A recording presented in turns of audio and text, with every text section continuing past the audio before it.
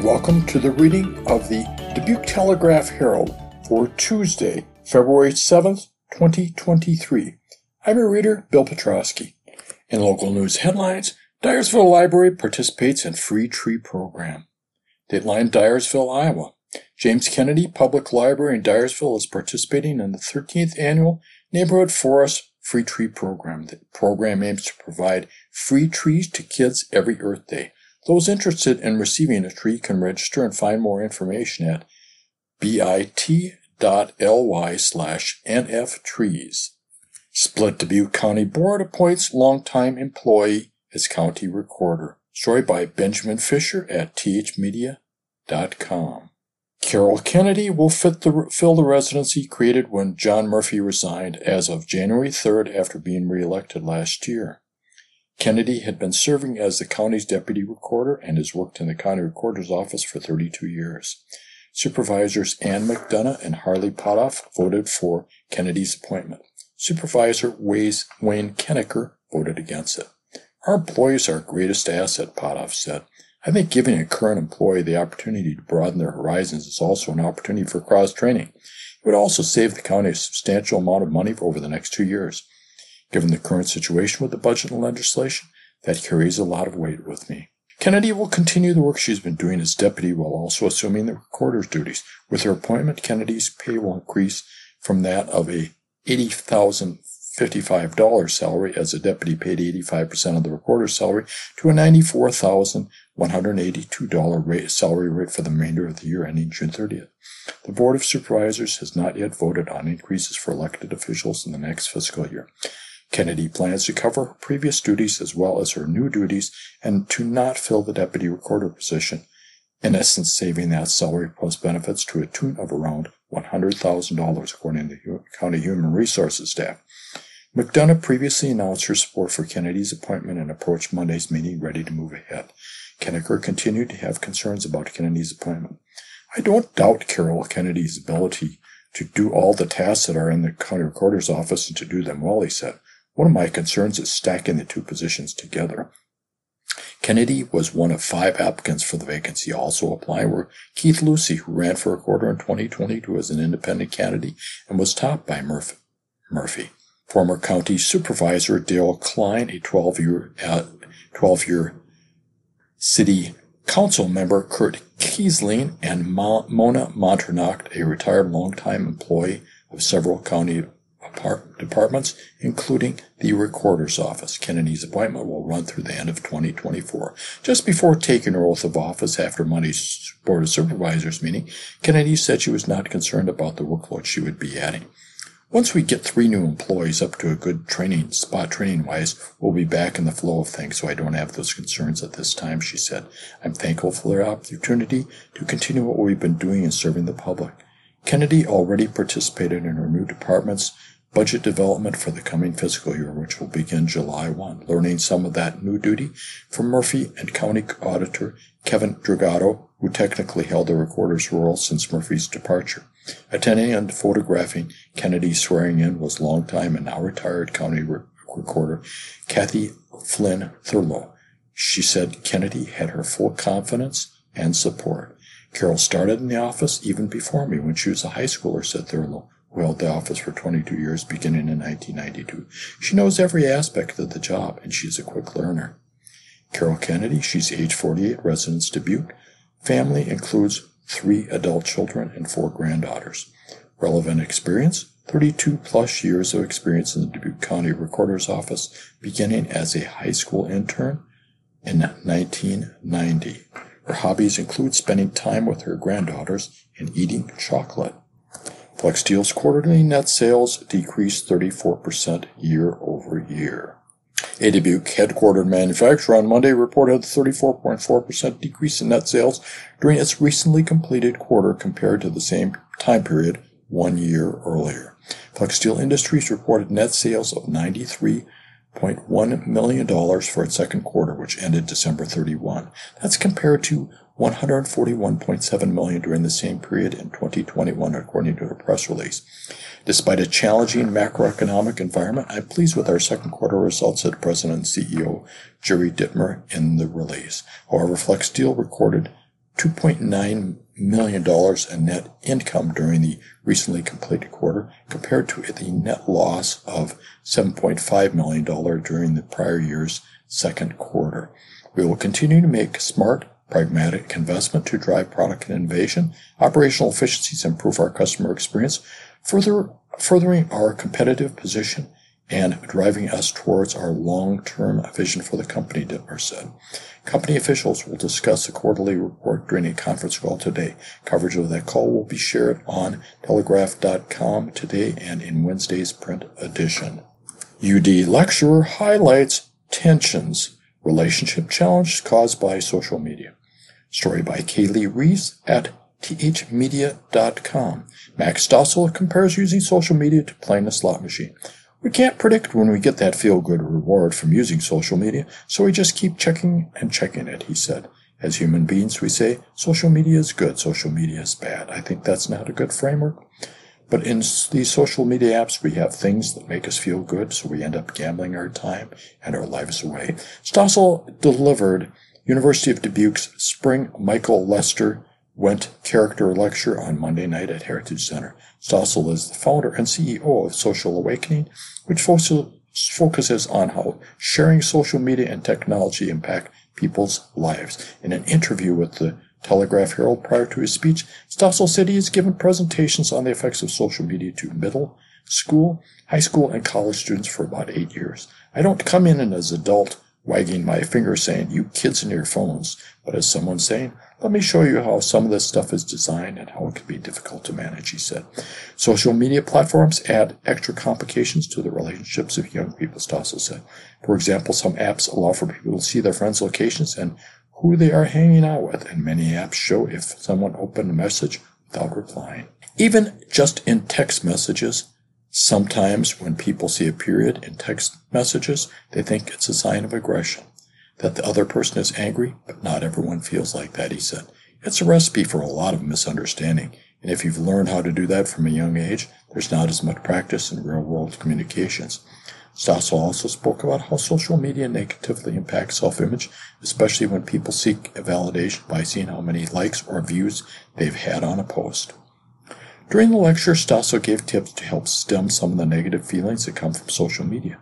For example, he said people can be happier on social media by training an app's algorithm through liking and interacting with desired kinds of content and blocking or muting unwanted content.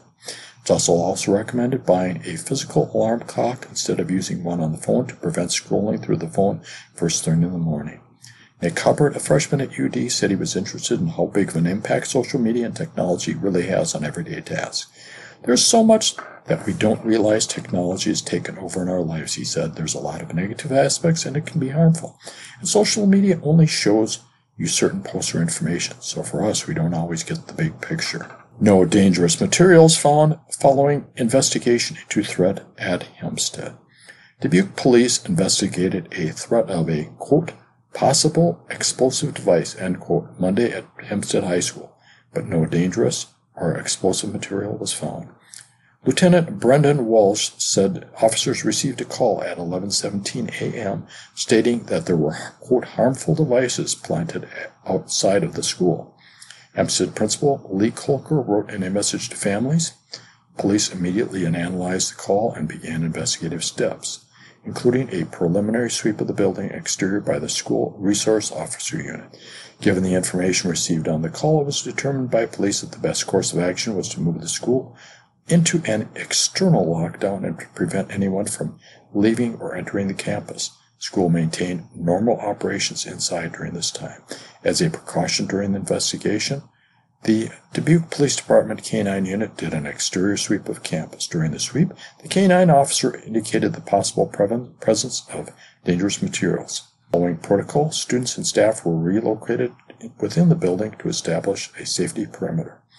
The Dubuque Police Department and Dubuque Fire Department maintained this perimeter and ultimately determined that there were no dangerous items on campus. Police concluded their search up at about 4 p.m.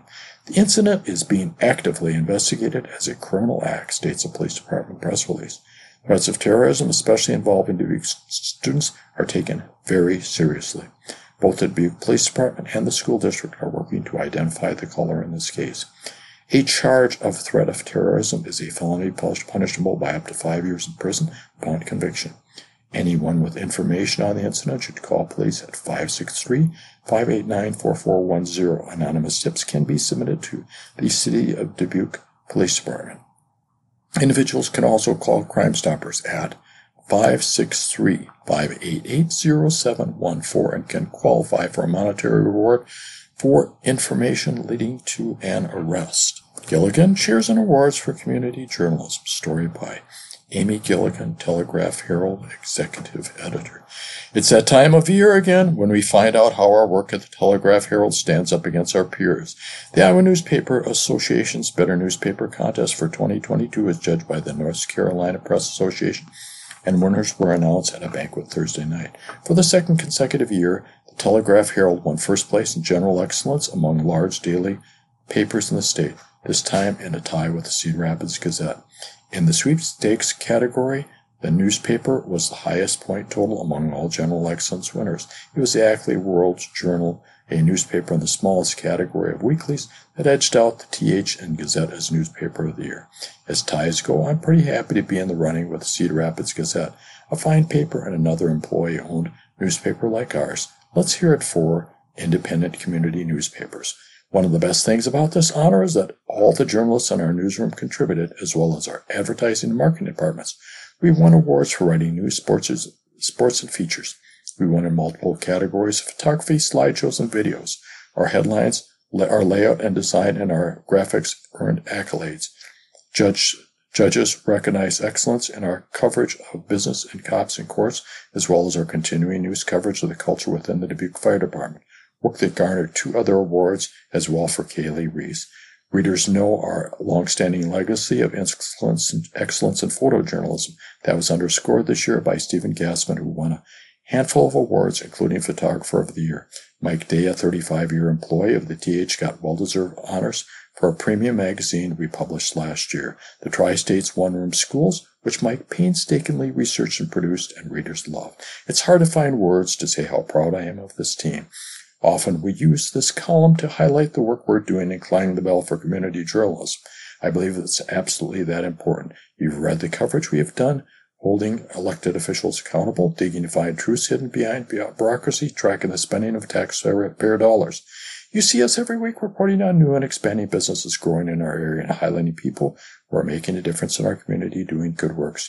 We know that there are great things happening in Dubuque and the tri-state area, and we tell those stories every day. That is our mission, and I see every day how hard our team works to achieve it. She goes on to say how grateful she is for the hardworking journalists they have working alongside everyone, and thank you for reading the Telegraph-Herald. Task Force recommends $110 million project for Dubuque Middle School consolidation. Story by Elizabeth Kelsey at thmedia.com. A task force on Monday night recommended that the Dubuque Community School District construct a new school at the site of Washington Middle School as part of a plan to consolidate the district's middle schools from 3 to 2. The task force of district staff, school board members, parents, and community members, along with representatives of Waterloo firm Envision Architecture, recommended constructing a new middle school to serve 1,200 to 1,250 students at the site at 51 North Grandview Avenue. Under the proposal, the site also would be expanded by acquiring several nearby residential properties.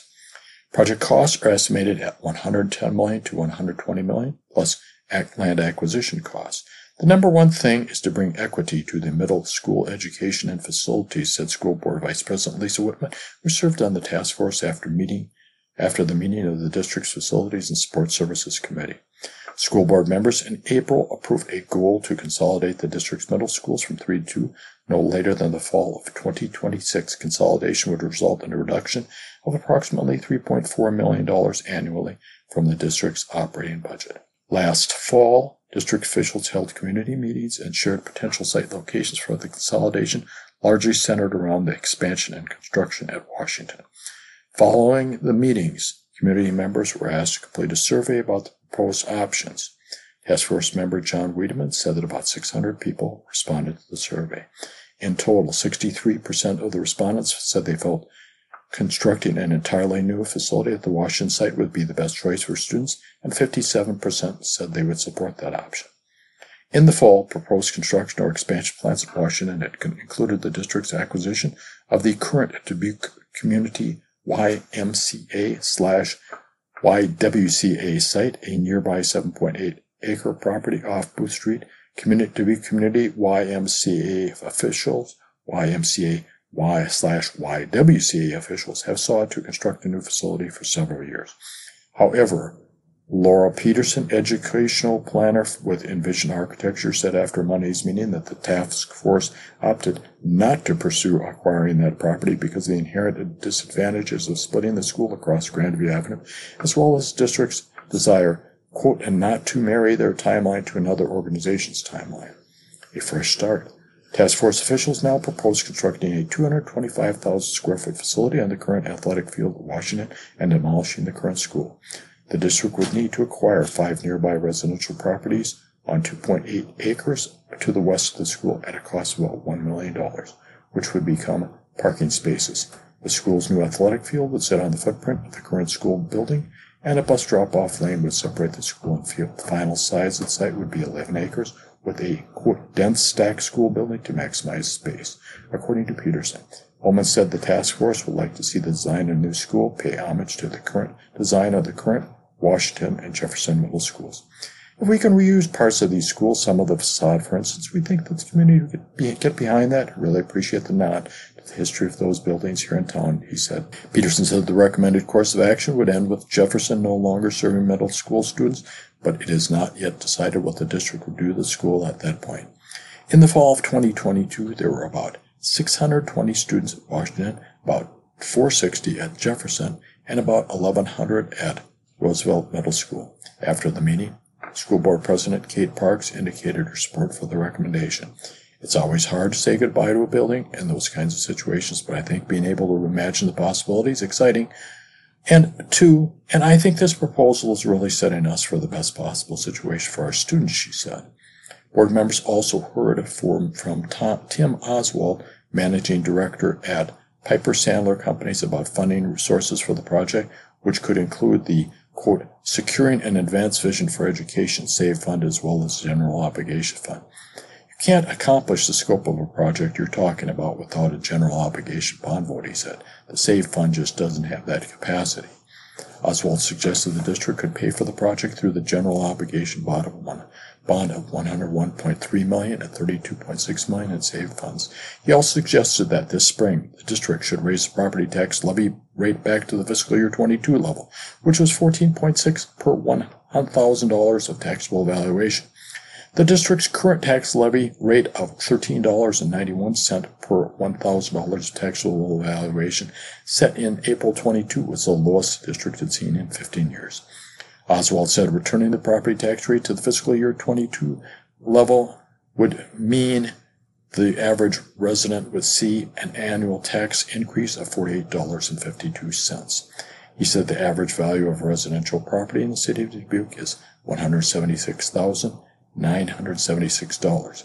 If district officials raise the property tax rate now and a bond issue were to pass, the rate would not need to increase further as a result. The first time that district officials could put a bond issue on the ballot for voters to potentially approve would be in September. After the meeting, Superintendent Amy Hawkins said board members will hear another presentation at their regular meeting on Monday, February 13th, and likely will take no action on the consolidation recommendation at that time, with potential action to come at the board's March meeting. First residents in Dubuque Long-Term Care Center's new wing. Story by Benjamin Fisher, thmedia.com. Administrators of Sunnycrest Manor, the Dubuque County-owned long-term care facility, have announced that the first phase of its long-sought renovation is complete, and the first 10 residents are now in rooms there.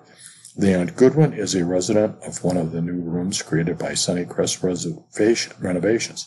On Friday, he said his new accommodations are, quote, quite nice. He has big plans to begin guitar lessons and has a Fender Electric and amplifier plugged in near his window. There, he will be able to learn the songs of his favorite band, Kiss, with a clear view of the forest surrounding Sunnycrest Hilltop property and plenty of room to move. Construction crews began work on Phase 1 of what will be a $40 million renovation at Sunnycrest in early 2021, once COVID-19 cases dropped in the community and health regulations allowed them to do so. As of January 20th, 10 residents were able to fill the new rooms. Some, like Jim Rondo, had occupied rooms in the 2-floor wing before its renovation, so they had sort of a homecoming. This is just a lot nicer, Rondo said. Compared to this, the last room felt like a cracker box. There's plenty of room to move around now. I get a north-facing window so the sun isn't blaring in at all times of day. They did a great job with it. The new wing's completion came at a good time for Sunnycrest, according to Administrator Danny Etema. Our east-west renovation has been a positive and a negative, she told the Dubuque County Board of Supervisors at a budget session last week. Our census is down because of that, but the first phase is done and we're moving into the second phase. The facility census or resident head count is one factor that determines Sunnycrest's revenue. Finance Director Emily Gosch said demand has climbed back from lows during COVID-19 pandemic restrictions. COVID has caused census and nursing homes to go way down. Now it is back again, she said. We will look to fill those beds as much as we can to capacity, so we will see that there will be a need for sure. During the budget session, Supervisor Ann McDonough accentuated the need for long-term care space in the community, but also sought a thoughtful pace of filling them. We know there is a care center in Maquoketa that's abruptly closing. We see pent-up need, too, because Unity Point Health Visiting Nurse Association, contracted for public health work in Dubuque County, has 75 seniors and disabled folks on their waiting list for in-home health assistance, McDonough said. I want to be collaborating with you about what census would be the best before we just accept more folks. Gosch told supervisors that Sunnycrest census is 56, but once all 3 phases of the renovation are complete, it would be 77, its capacity before work began. Crews are already working on demolition in the renovation second phase, pulling steel out of the second floor story from the outside with machinery on Friday afternoon. Etema said Phase 2 is expected to be completed at the end of October, with a smaller third phase to be completed by the end of March 2024. Sunnycrest is facing other problems resulting from the COVID-19 pandemic, which had made building its budget for the fiscal 2024 difficult. Namely, the Centers for Medicare and Medicaid Services has been reimbursing nursing home services based on 2018 cost estimates since that year. Gosch explained, CMS normally sets reimbursement rates every 2 years. Fiscal year 2018 was a rebasing year. Fiscal year 2020, because of COVID, they decided not to rebase, she told supervisors. So we are being paid rates based on fiscal year 2018 costs. Historically, the supplement is not drastically different because our revenue goes up as our cost goes up. But it is usually 2 years behind, and now it is 4 years behind. And Gosch said Sunnycrest's expenses had gone up $140,000 in the year since they last presented a budget request to supervisors. But Sunnycrest staff requested no more county funding than in the last fiscal year, other than wage increases, which will be considered at a later date. Sunnycrest requested $2.64 million in county contributions for fiscal year 2024 toward a budget of $13.79 million, which would be offset by $11.05 million in other revenue to Sunnycrest. Moody's downgrades bond rating for Dyersville. Dateline Dyersville, Iowa. Dyersville bond rating has been downgraded by Moody's Investor Service. The city's rating for its outstanding obligation, unlimited tax, GOULT bonds is now A2, a downgrade from A1 according to a press release. The city also received an issuer rating of A2. The release states that the issuer rating reflects, quote, the city's narrow fund balance ratio driven by a negative net current assets and business type activities. The rating also considers Dyersville's strong liquidity, primarily in the city's economic development tax increment financing fund, as well as the city's, quote, solid full value per capita and resident income and moderate leverage and fixed costs. Divided Dubuque City Council backs speed camera. A story by John Cruz at thmedia.com. A divided city council late Monday night agreed to move forward with a proposal to install automated cameras in Dubuque to issue speeding fines. Council members voted 5-2 to approve the proposal brought forward by Dubuque Police. The vote was taken after 10 p.m.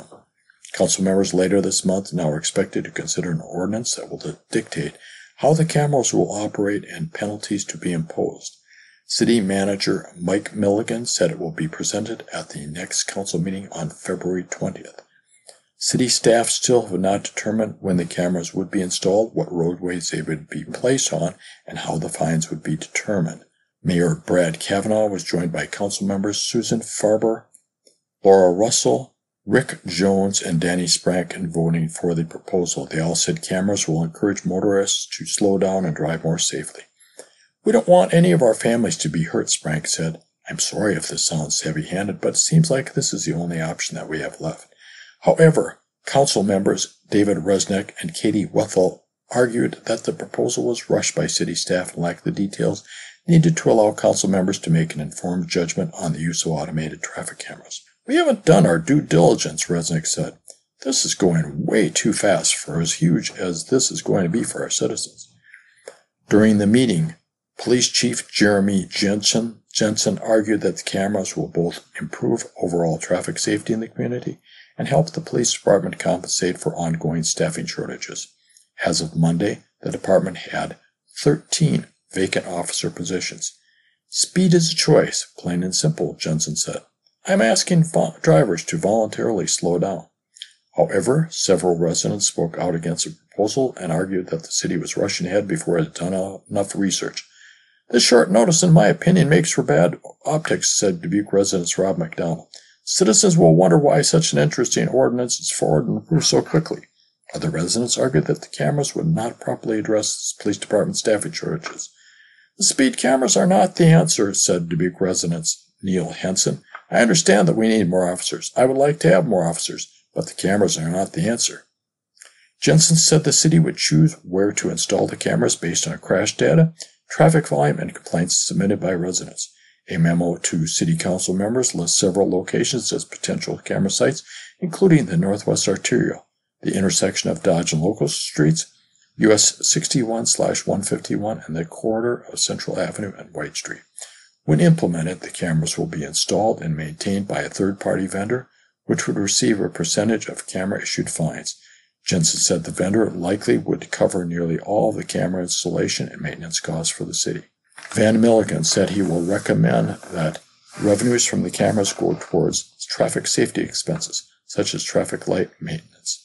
He also plans to propose allowing citizens who receive a citation from the cameras to reduce the fine with a community service. City staff did not provide an estimate for how much revenue the cameras are anticipated to generate, but Jensen and other council members insisted that revenue is not the reason the city is pursuing the use of the cameras. "It's not a money grab," Jones said. "I don't care if we make a nickel out of this." While Resnick agreed that the cameras are not being installed explicitly to generate revenue, he argued that the fines issued by the cameras will bring in money to the city while creating an unexpected financial burden for some residents. "Our citizens are the city of Dubuque," Resnick said. "If they drive like everybody else in Iowa, we're going to have millions of dollars collected on these ticket cameras that are not spent on local restaurants, local arts, and businesses." There were 1,510 traffic crashes in Dubuque in 2022, including 6 fatal crashes. Of those crashes, 439 were caused by a failure to maintain control, a category Jensen said includes crashes caused by speeding, though he could not specify the number of crashes where speeding was the main contributing factor. Studies examining the use of automated traffic cameras have shown them to reduce crashes. After Cedar Rapids, Iowa installed automated traffic cameras along a portion of US 380 in 2010, crashes with injuries were reduced by 62%, and overall crashes fell 37%, according to a report from the city. A study by the University of Illinois Department of Urban Planning and Policy also found that Chicago's implementation of automated traffic cameras reduced fatal crashes by 12% from 2015 to 2017. Galena Territory Association will hold presentation on tree identification. Dateline, Galena, Illinois. The Galena Territory Association will host a public presentation on how to identify trees this weekend. The event will be held at 1 p.m. Saturday, February 11th at Galena Territory Association's Club Lounge, 2000 Territory Drive, according to an online announcement. You are listening to the reading of the Dubuque Telegraph Herald for Tuesday, February 7th, 2023. the Iowa on IRIS, the Iowa Radio Reading Information Service for the Blind. Now let's turn to today's obituary. Agnes H. Claus, Dateline, New Vienna, Iowa. Agnes H. Claus, 89, of New Vienna, passed away peacefully Monday, February 6, 2023, at the Good Neighbor Home in Manchester. A visitation will be held from 3 to 6 p.m. Wednesday, February 8, 2023, at Kramer Funeral Home in Dyersville. Visitation will continue from 9 to 10 a.m. Thursday at the funeral home. A Mass of Christian burial will be at 10:30 a.m. Thursday, February 9th, 2023, at St. Boniface Catholic Church, New Vienna, with Reverend Gabriel Mensa officiating. Burial will be in the church cemetery.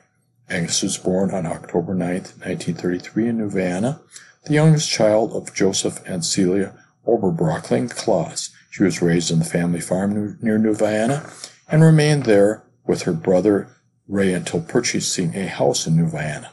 She attended St. Boniface School, graduating in 1951. She worked for many years at the New Vienna Savings Bank, making many friends. In her younger years, Agnes enjoyed traveling, taking numerous trips around the United States with her friend Betty Clement. A highlight was going to New Orleans to see Pope John Paul in 1987. She was a member and volunteer at New Vienna Area Historical Society. Agnes had strong faith that she carried throughout her life, especially her last years. She was the last living member of a generation of 80 Oberbrockling first cousins. She's survived by 6 nieces and nephews: Janet Mike Morrow of Mesa, Arizona, Lois Chuck Vossmeyer of Waukon, Cheryl Don Cass of Farley, Daryl Kim Claus of St. Louis, Missouri, Judy Randy Winter of Marion, and David Michelle Claus of New Vienna. She was also survived by 13 great-nieces and nephews and 14 great-great-nieces and nephews. She was preceded in death by 2 parents, 2 sisters, Clara Claus and Alma L. Rolfs, 2 brothers, Ray and George Bertha Claus. The family would like to thank the compassionate staff at the Good Neighbor Home for the care they provided to Agnes over the last decade, and Megan from Above and Beyond Hospice Care. In lieu of flowers, memorial may be given to St. Boniface Church in New Vienna. Online condolences may be left for the family at www.kramerfuneral.com or send cards to the family in care of Kramer Funeral Home, 750 12th Avenue Southwest, Dyersville, Iowa, 52040.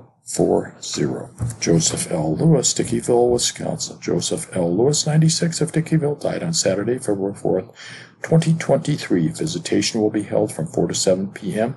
Thursday, February 9th, at Miller Funeral Home in East Dubuque, Illinois. Arrangements are pending. Stanley J. Wetter, Cuba City, Wisconsin. Stanley J. Wetter, 84, of Cuba City, Wisconsin, passed away Saturday, February 4th, 2023. A Mass of Christian burial will be held at 9:45 a.m. Saturday, February 11, 2023, at St. Rose of Lima Church, Cuba City, Wisconsin, with the Reverend Bernard Roth officiating. Burial will be in the church cemetery. Family and friends may call from 3 to 7 p.m. Friday, February 10th, at Casey McNett Funeral Home and Cremation Services in Cuba City, where there will be a parish scripture wake service at 2:45 p.m. Friends may also call from 9 to 9:45 a.m. Saturday at the church prior to the service. Stan was born on February 22, 1938, in Galena, Illinois, the son of Robert and Martha Folks Wetter.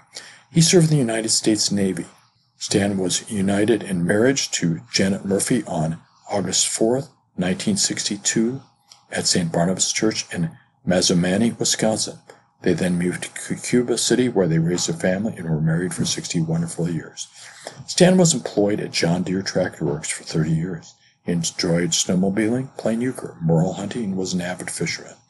Stan was a wonderful mechanic who loved tinkering with cars and fixing anything.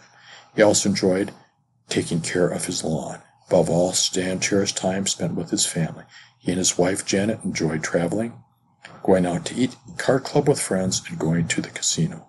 Stan is survived by his wife, Janet Wetter, Cuba City, 4 daughters, Kimberly Nicholas Muller, Cuba City, Janet Patrick Rundy, Libertyville, Illinois, Paula David Wedge, Spring Green, Wisconsin, and Kara Christopher Kern, Madison, Wisconsin, a son, Gerald Suzanne Wetter, Lindenhurst, Illinois, 3 sisters, Kathy Simon, West Palm Beach, Florida, Chris Gary Haas, Lancaster, Wisconsin, and Linda Dan Pellegrin, Verona, Wisconsin. A brother, Steve Kim Wetter, Dubuque, Iowa. 12 grandchildren, 4 great-grandchildren. He was preceded to death by his parents, 3 sisters, Roberta, Judy, Joan, and a brother, Bill. In lieu of flowers, a Stanley Wetter Memorial Fund has been established. Memorials may be sent to the funeral home.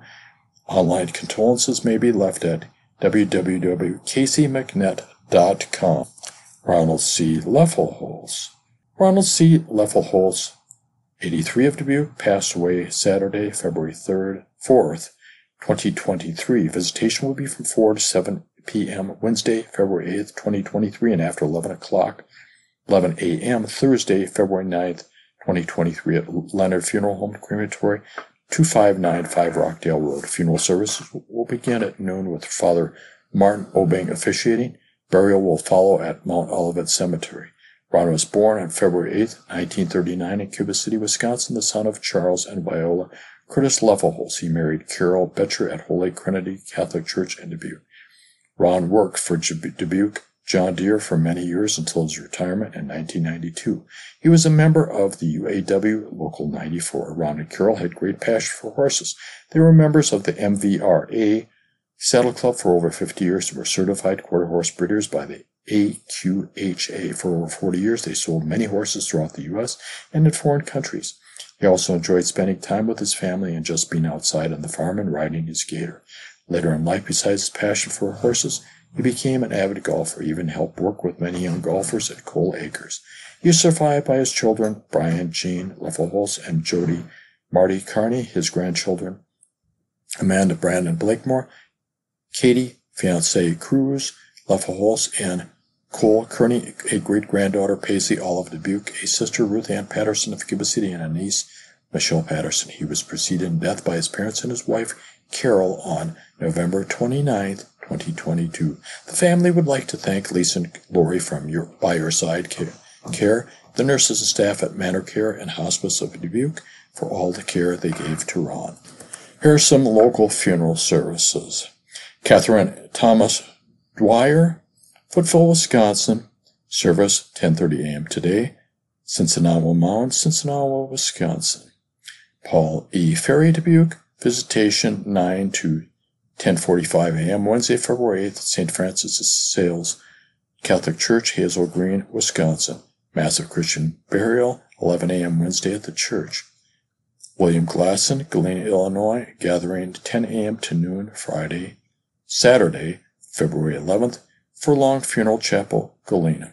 Anita R. Gudenkopf, Cascade, Iowa. Visitation 9 a.m. today. Wright Funeral Home, Cascade. Service 10:30 a.m. today.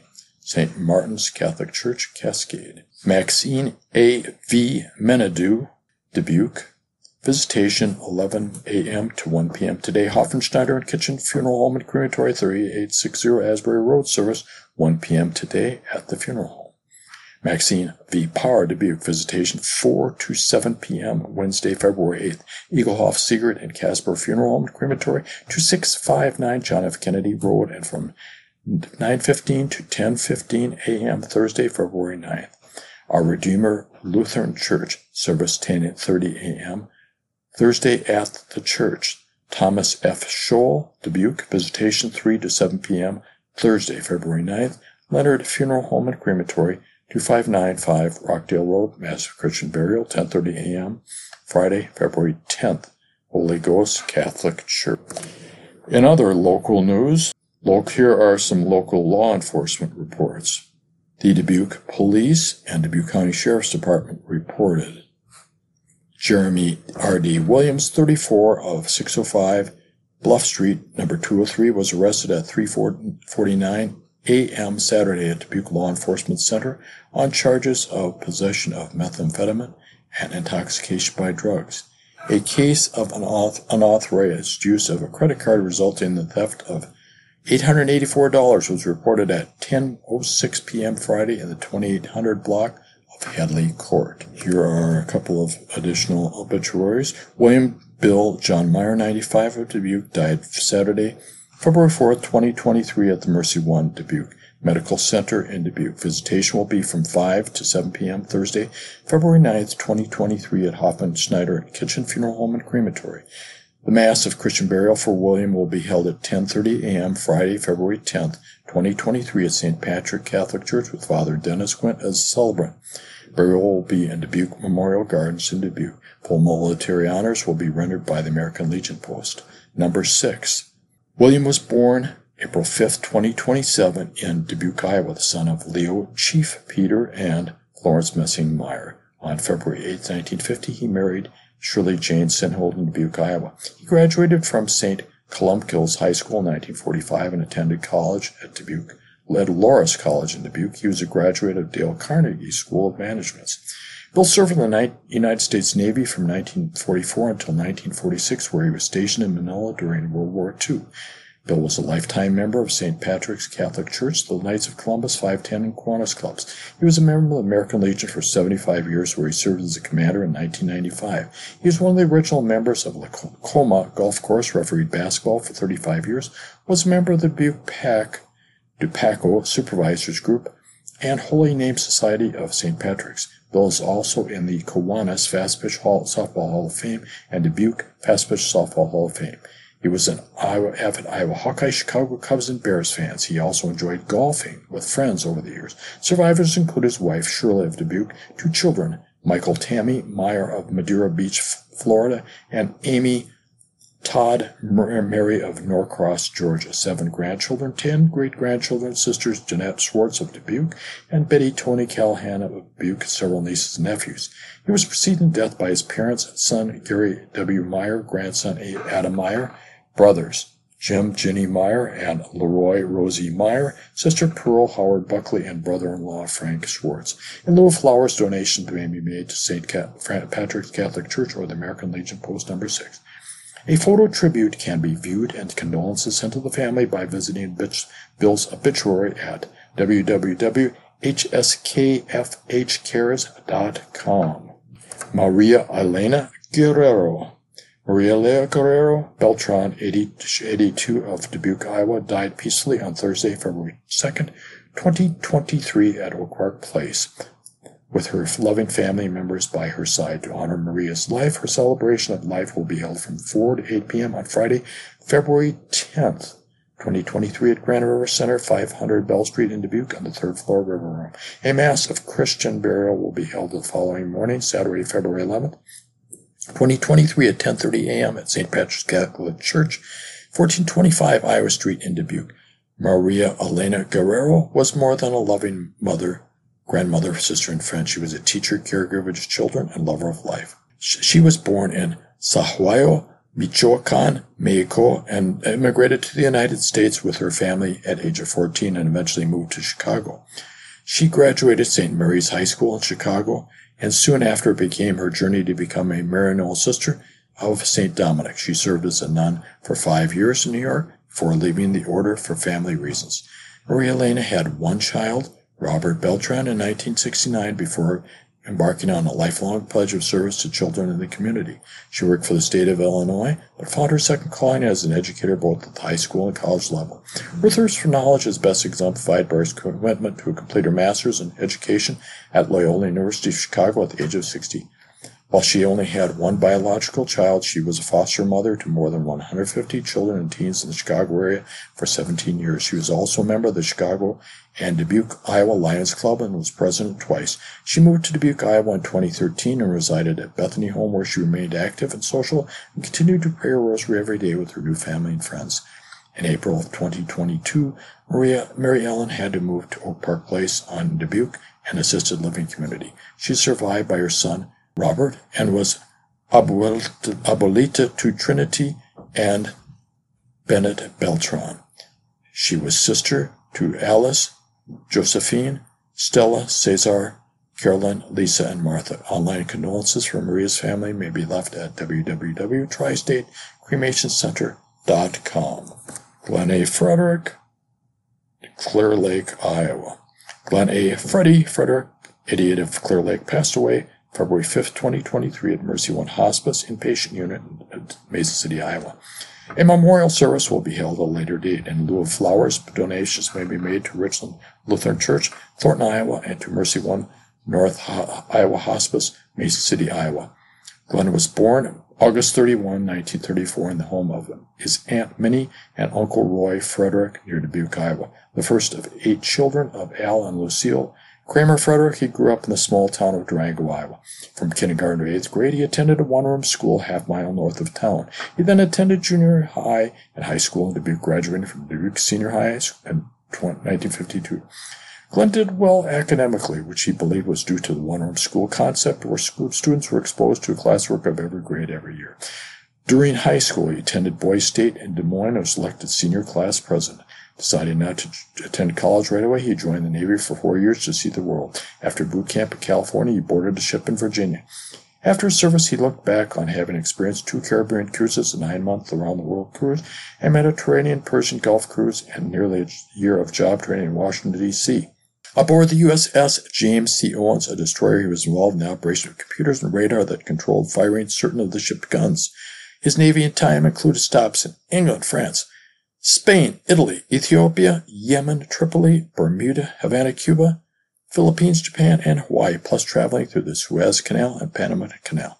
After his discharge in 1957, he decided to earn a teaching degree from Wisconsin State University in Platteville and a master's degree in agricultural journalism from the University of Wisconsin in Madison. In between earning the degrees, he taught French and journalism at Platteville College. While there, French arranged a blind date with Dolores Benz, the art teacher at the Platteville schools. 3 months and 8 days later, they were married on June 24, 1963. Already a recognized artist, Dolores has been involved in artist groups and adult art instruction and produced hundreds of paintings.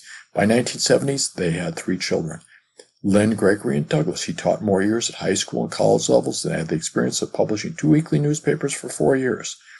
The next 3 decades include teaching in public relations agency work for agricultural companies. That included 11 years as a partner at a Cedar Falls, Iowa agency, Freeburg, Frederick, and Associates. At age 13, Glenn said he wanted to write and travel. In addition to many ports of call in the Navy, his years of writing and photography for client companies involved travel all across Canada, all the European countries from Italy to Scotland, Mexico, Chile, Venezuela, and 49 U.S. states. The family made many trips during those years, with son Doug having been in 38 states by age 5. Glenn's mother and father-in-law joined them on some trips. After retiring from agency work, he spent the next 18 years of part-time work with some snowbird travel in the winter. A longtime member of Lutheran congregations in Waterloo and Thornton, Iowa, he served both churches as treasurer. He regretted that his travel-oriented work caused him to be away from his wife and children. He missed a good deal of his children's school and growing-up activities, but was proud of their life choices.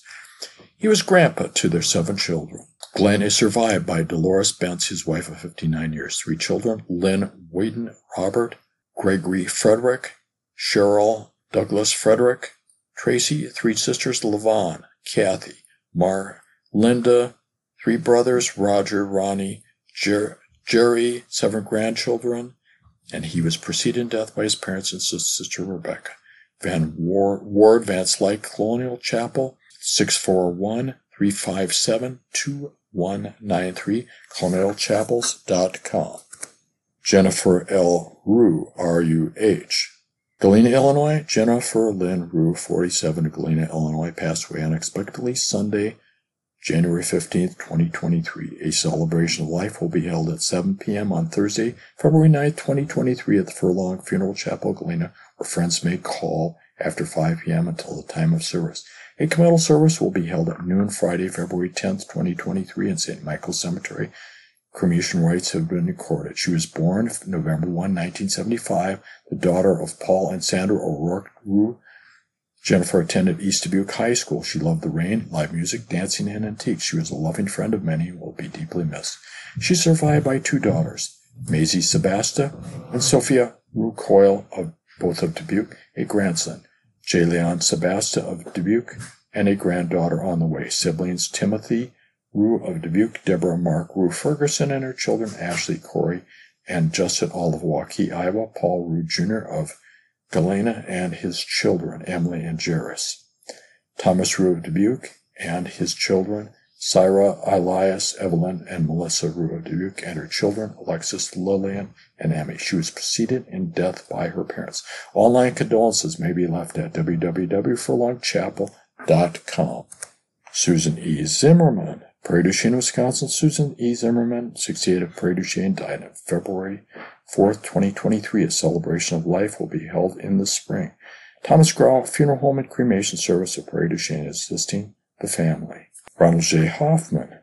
Ronald John Hoffman, 74, passed away very peacefully on Saturday, February 4th, 2023, after bravely battling prostate cancer for nearly 10 years. In his words, he has, quote, no regrets on his battle over the years. He would often say, it is what it is, and, quote, sometimes you have to, quote, grin and bear it. He always had a smile and a cookie for everyone he met.